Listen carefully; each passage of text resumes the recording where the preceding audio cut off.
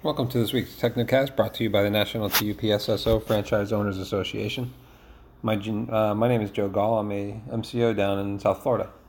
Today's TechnoCast is entitled Tales of Woe.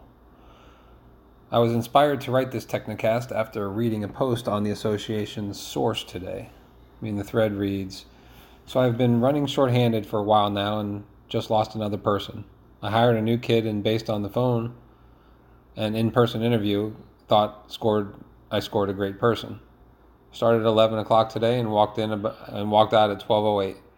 Sorry, this is not for me," they said, and walked out. So share your stories so we can lessen the pain of ownership. The first response to this post was, I hired a sharp kid. The offering email said to start at Monday at 11. He replied, okay. By 11:45 that day, I offered the job to somebody else. Then he finally rolled in. Me. I offered the job to someone else. Him. I didn't know what time to start. Me. The email said 11. Him. Oh. He later emailed me and said that he was in his car in the parking lot at 10, but fell asleep waiting for 11, even though he didn't know what time to start. So get your story straight, kid. I have so many more. I've hired 8 since last summer, and only one of them is still with me. So you can read on it, you read all about it and see it everywhere that most, if not all, businesses are hurting for workers right now. Near me in the West Palm Beach area, some business had to close or reduce their hours drastically because they can't get anyone to work.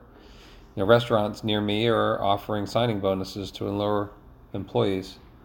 I'm not sure if it comes with strings attached, like it comes after 60 days or some kind of review of some sort.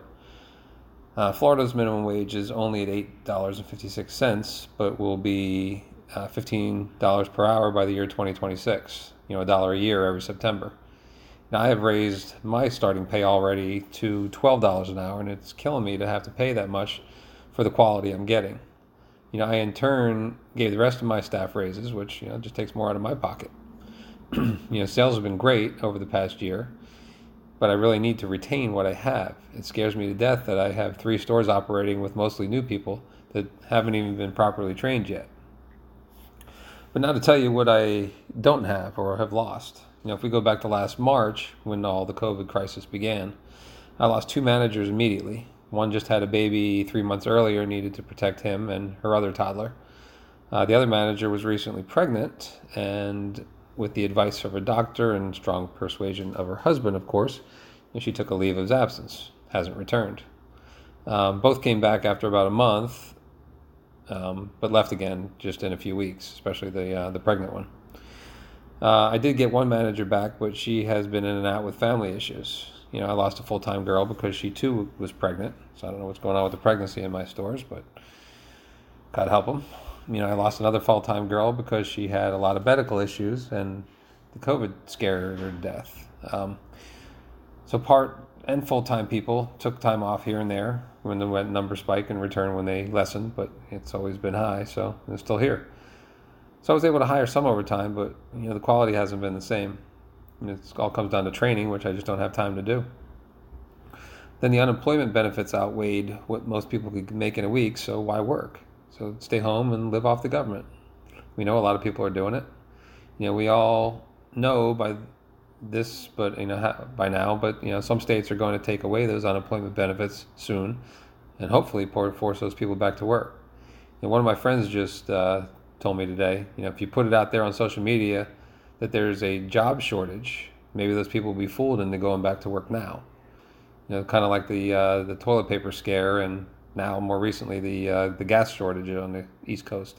Can't get gas. I can't even get to work tomorrow. I got to get gas somewhere.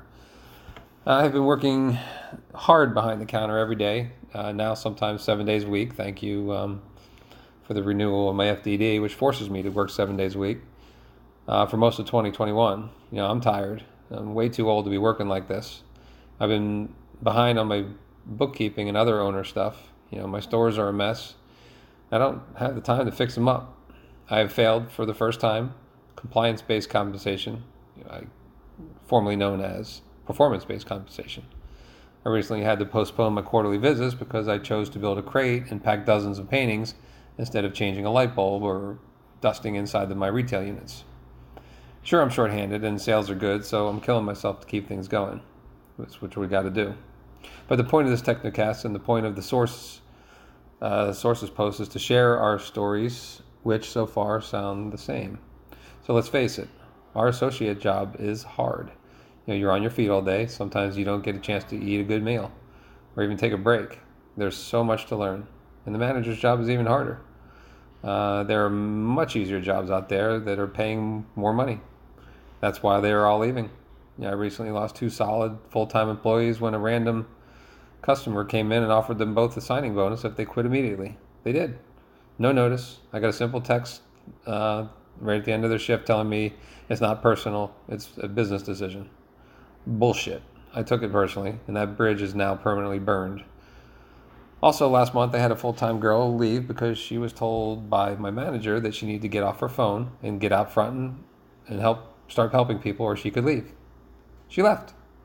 One of my younger COVID hires was great until he decided to move to Missouri, of all places, just to get out of Florida. Oddly enough, I just got notice from another one-year veteran that she too is moving to, of all places, Missouri.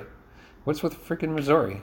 I can't get it. No offense to you Missourians out there, but Florida is paradise, right? Missouri is Missouri. No, I'm just kidding. Never been there. I'm sure it's great. And I can tell you for sure that the people are nicer there than most Floridians. Anyway, I have 2 more interviews tomorrow. I'm sure I'll hire them if they show up. That's why I don't spend a whole lot of money for Hyrel or Indeed. I learned that lesson. Most applicants don't show up, or after all that time weeding them out, So the new people, I'll train them. I'll probably spend the money and make them notaries. I'll buy them shirts and name tags. And who knows how long they last. I've given notaries to 4 people. They notarized 1 document, and I never saw them again.